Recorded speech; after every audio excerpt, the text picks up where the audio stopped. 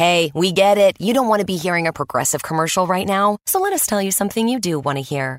You are intelligent. You make all the right decisions. You were smart before smart was cool, and you made it cool again. You have a wealth of knowledge, and you are so very clever. I bet you already knew I was going to say that, you genius. There, don't you feel better? You'll also feel better when you hear you could save big when you switch to Progressive. But I'm pretty sure you already knew that, too. Progressive Casualty Insurance Company and Affiliates.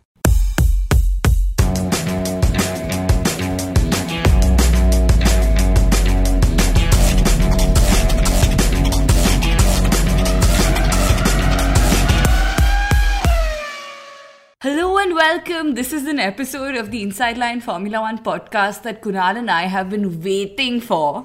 Absolutely, and like Baku, we are actually going to throw you a googly just at the start of this weekend's episode with a piece of news that we'd usually not open our podcast with. So Pirelli, the sport's official tyre suppliers, have said that they'll introduce a mega soft tyre in 2018, which means that at this rate, Pirelli are surely going to run out of adjectives for their tyres for 2019. I mean, at this moment, we've got the ultra soft, the super soft, and whatever else. And by 19, we'll have the mega super ultra soft, which will still probably last one whole race distance. Kunal, I am just going to go right out there and talk about Baku. Did we just have the best race since a long time? It was amazing. I think the last time a race was so fun and unpredictable was probably Canada in 2012. There were like 4 or 5 pit stops per driver and it was amazing.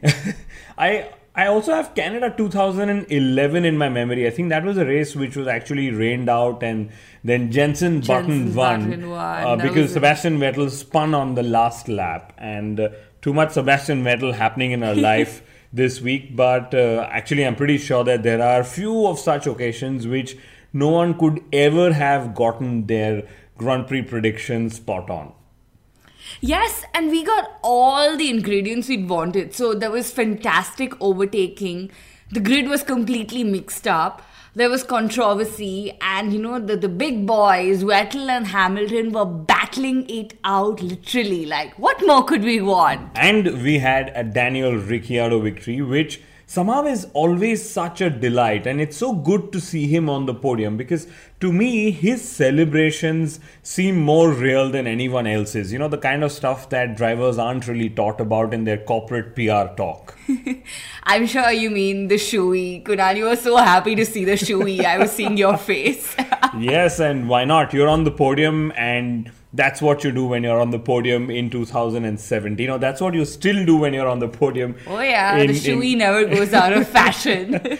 We actually had 2 new shoey debutants in the last 2 races. So Canada had Sir Patrick Stewart, and Lance Stroll, of course, debuted in Baku. So right, there's so much to talk about. Obviously, we're going to talk about this epic victory in Baku. So Ricciardo's victory, which was like Porsche's victory in Le Mans. So Hamilton and Vettel's clash, obviously, we're going to talk about that. We're going to talk about Bottas's recovery to P2 and how 9 out of the 10 constructors have scored points in Baku. And yes, we're going to talk about Lance Stroll and not make fun of him for once. His coming of age and how he got onto the podium. Epic stuff. But to start things with Mr. Daniel Ricciardo, I think it was a perfect case of slow and steady wins the race because he was the slowest of the top 6 drivers pretty much all through the weekend, and he crashed in qualifying, which is absolutely rare. We've rarely seen a Ricciardo crash. He had an unscheduled pit stop in the early part of the race. He had to remove debris from his brake ducts, and then finally when it was his time to shine, he overtook 3 cars in one corner. That was turn 1, I remember, during one of the restarts. So basically he had to work hard to get lucky, and he worked bloody hard. And Ricciardo has this knack of always being there to pick up the pieces when the others around him are dropping it. In fact, he confessed that he's still not had a boring basically a regular victory just yet. And I wonder if this was the luck of the number 3 for Ricciardo, because Twitterverse went absolutely mad in qualifying when he crashed, because it was car number 3 that actually crashed in Q3 with 3 minutes and 33 seconds left on the clock. Isn't that interesting? Numerology. Working for Mr. Ricciardo. The Kunal Coulthard undoing Ricciardo's shoe on the podium, that was just so creepy. I wonder if Puma paid him, saying if Ricciardo's not doing a shoey with the Puma shoe, please go ahead and unfasten his shoe. Yeah, it was so weird. But I'm also very glad that David actually just played with his shoe and not some other piece of his clothing that was actually going to come out. I'm guessing this is exactly why Vettel said that F1 is for grown-ups. And of course, I am going to talk about the Hamilton and Sebastian Vettel clash. Lewis Hamilton is not to blame. Mercedes, of course, believes so, but the FIA believes so as well. He was right in what he was doing. Was he cheeky? Yes, of course, he was cheeky because, he was preparing for a restart. And restart was also Vettel's best opportunity to overtake, which then, of course, would mean that it was Hamilton's right in defending. As for Sebastian Vettel, I think he just lost focus and then his head. And first his ramming into Hamilton's rear, that was a loss of focus. That's acceptable, There's so much pressure that goes in the car. But him ramming tires with Lewis Hamilton, that was loss of head. Unacceptable. When I saw them collide, honestly, and not once but twice, it almost seems like they're driving goddamn tanks. Like, how could they get away with that? And that again brings me back to Brazil 2012. Sebastian Vettel needing to win the race to win his title. Was it 13? I don't remember. He spun in Brazil at turn 3. He collided with, I think, Bruno Senna, and he still managed to finish the race and win the World Championship. So Sebastian Vettel is surely a tank driver, if no one else. There's also this raging debate whether the 10-second stop-go penalty was harsh enough for Vettel. Actually, guys, it is the harshest penalty that a driver can be given by the FI during the race without actually disqualifying the driver. And Vettel had 3 penalty points added to his super license too. So Kunal, I think that the FIA were at their inconsistent best again. I don't know why they didn't make an example out of Vettel and, give him a really, really strict punishment. And yes, you're right. And while I did not agree with Vettel's track rage, if I may call it that, I actually liked how he handled the media after the incident. So he kept talking about Hamilton's actions and without, actually trying to admit his own. It somewhere reminded me of Michael Schumacher, to be honest. Well, I'm glad he's learning from the best. With the internet, it's almost broken with Vettel and his mentions and everything that he's been up to, actually. I think this is exactly why he isn't on social media. What are the chances he actually has a secret account and he goes ego searching on Twitter and Facebook to see what fans and teams have to say about him? Actually, pretty certain. Yeah. But Sebastian Vettel also got 9 penalty points or has 9 penalty points out of a possible 12 in the last 12 months period. And this means that 3 more points and that he could be awarded a race ban by the FIA. And if that actually happens, it'll make the Drivers' Championship a tad too interesting for all of us. Kunal, you are very cruel. And guess who has the maximum penalty points in the last 12-month period? Sebastian Vettel. And of course, he is tied with 9 points with none other than Danny Kivat. Wow. A pat on the back to Red Bull Racing for the junior driver program. Hamilton's headrest. Now we have to talk about that. Such an unusual way to lose the race. And can you believe it? This was literally Lewis Hamilton's race to win by a mile. But I guess this is just Formula One. And either way, it was really interesting to see Lewis Hamilton driving down the long straight at over 330 kilometers per hour. and with one hand he's trying to fix the headrest with the other hand. Like, talk about multitasking. I wonder if this is a part of the Formula One driver training manual that the FIA hasn't released yet. They'll probably include it going forward. And honestly, this was the one time his fans were really hoping for hammer time.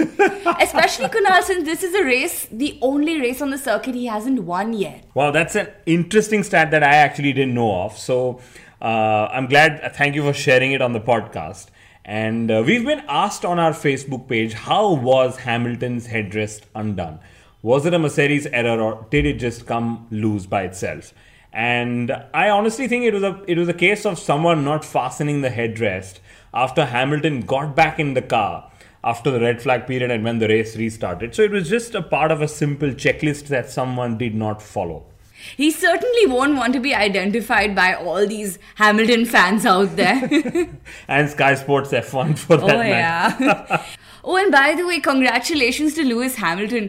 He has surpassed Senna's pole position record.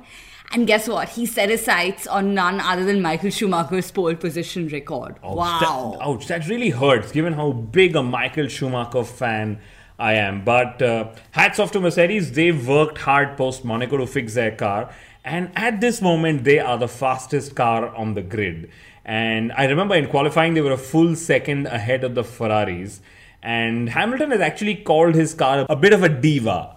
It's so funny because Lewis Hamilton is always seen in the company of girls who are divas, off and now on the track.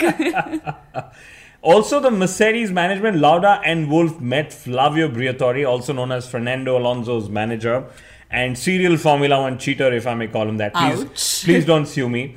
They caught up for a meal in Baku and they all met and said it actually meant nothing. So they just went for a tasty meal and did not have the tasty conversation that we are really hoping that they did. Honestly, we'll only know if it actually means nothing in the next, few months to come. Actually, Valtteri Bottas might be the first one to know. And interestingly, Toto Wolff hinted that the Spygate, when McLaren and Mercedes were accused of spying on Ferrari, as one of the reasons that Mercedes might not actually hire Fernando Alonso. Kunal, karma's a bitch. I remember how Alonso had leaked Spygate out to the world. Oh yes, I absolutely remember, and such embarrassment for both McLaren and Mercedes. And anyway, Valtteri Bottas, I think a phenomenal advertisement of his skills and his racecraft, because to me his race was a living example of never give up. And so after his first lap clash with Kimi Raikkonen, he ended up being a lap down, and then he charged his way up the grid, overtaking drivers left, right and center, and then finally beat Lance Stroll to P2 less than 100 meters from the line. So to me, he has actually earned his drive for 2018. But Alonso's available and he's saying he's not worried. So Kunal, I'm pretty certain that something might be brewing there. I hope so. And I also don't hope so, because I don't know who else will sign up Bottas if Mercedes actually let him go. Could he go back to Williams replacing Felipe Massa? One doesn't know. And I also suspect that something might be brewing between Kimi Raikkonen and Valtteri Bottas, because there has to be a Finnish magnet that is bringing them together all the goddamn time.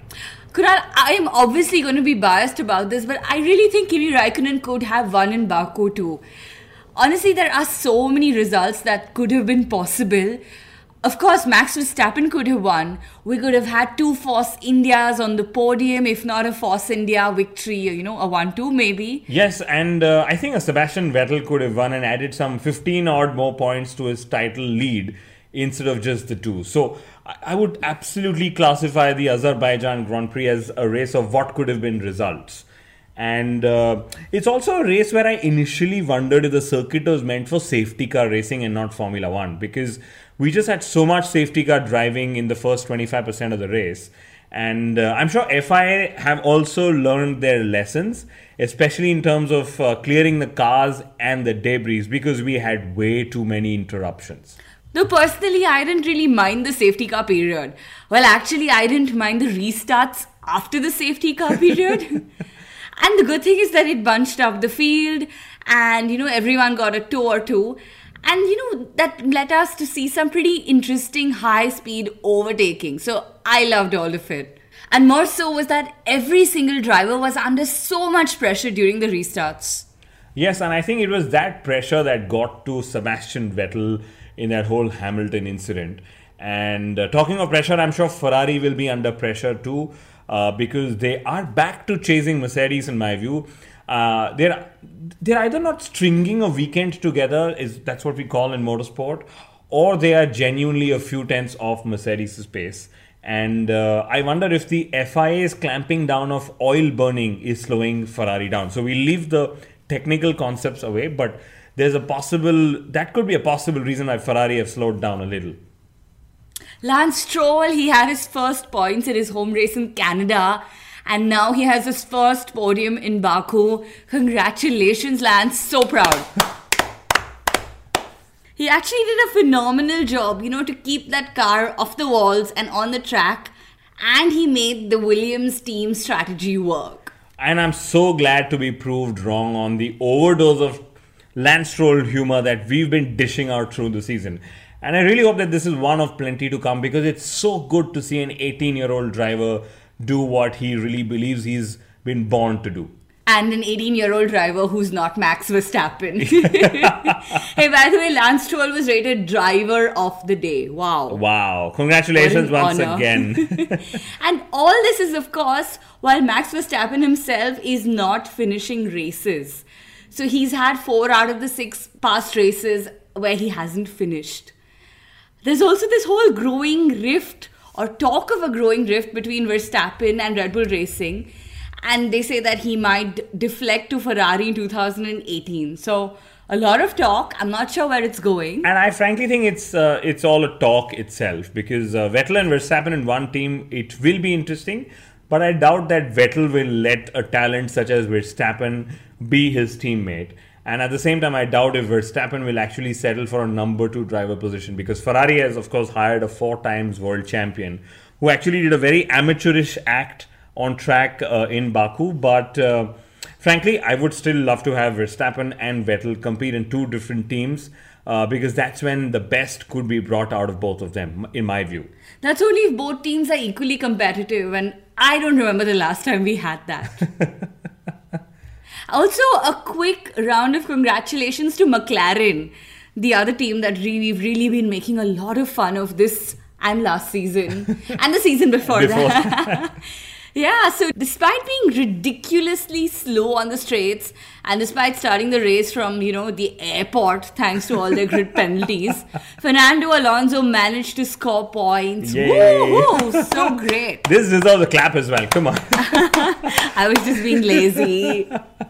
And on to Force India. They must be kicking themselves absolutely for missing out on a massive points haul. And they must have also seen how Esteban Ocon isn't going to be a pushover for Sergio Perez. And what a brilliant team rivalry this is turning out to be.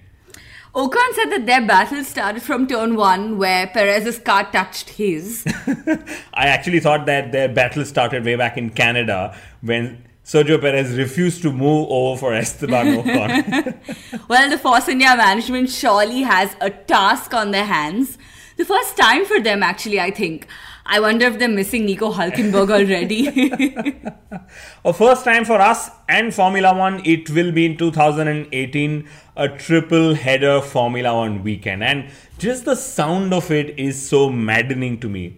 And I can only imagine it's going to be 3 weeks of notes and tweets and videos and podcasts and columns and notes and more podcasts.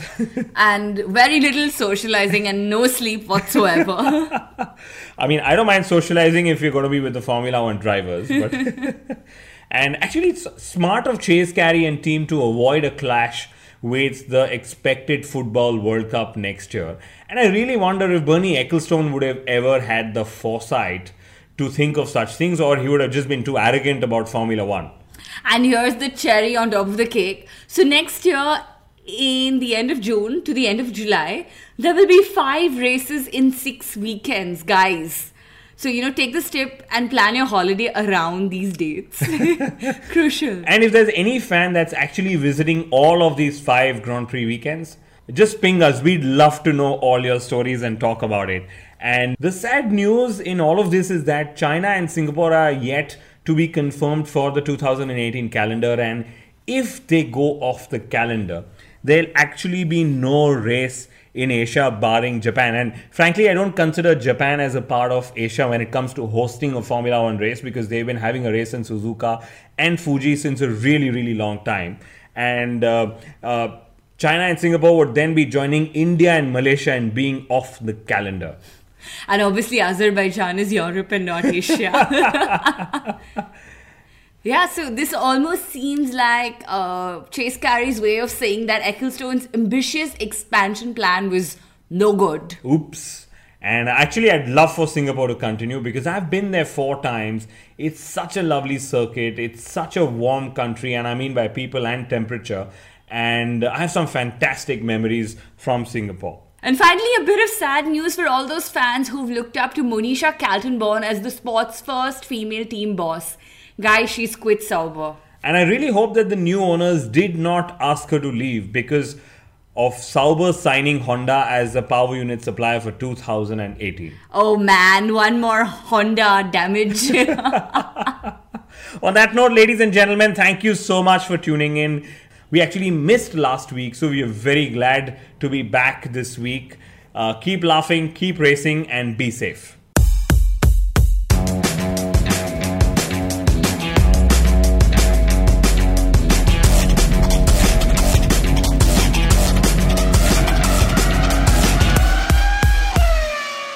Wendy's Baconator is the ultimate bacon cheeseburger that puts all other cheeseburgers to cheeseburger shame. And now we're bringing that same big bacon energy to shake up and wake up your breakfast with the Breakfast Baconator. Stacked with the fresh cracked egg, sausage, cheese, and bacon. And right now, you can get a free Breakfast Baconator with purchase in the Wendy's app. So get to Wendy's and always be baconating. We got you. Offer available at participating U.S. Wendy's for a limited time during breakfast hours only. Offer must be redeemed via the app. Account registration required.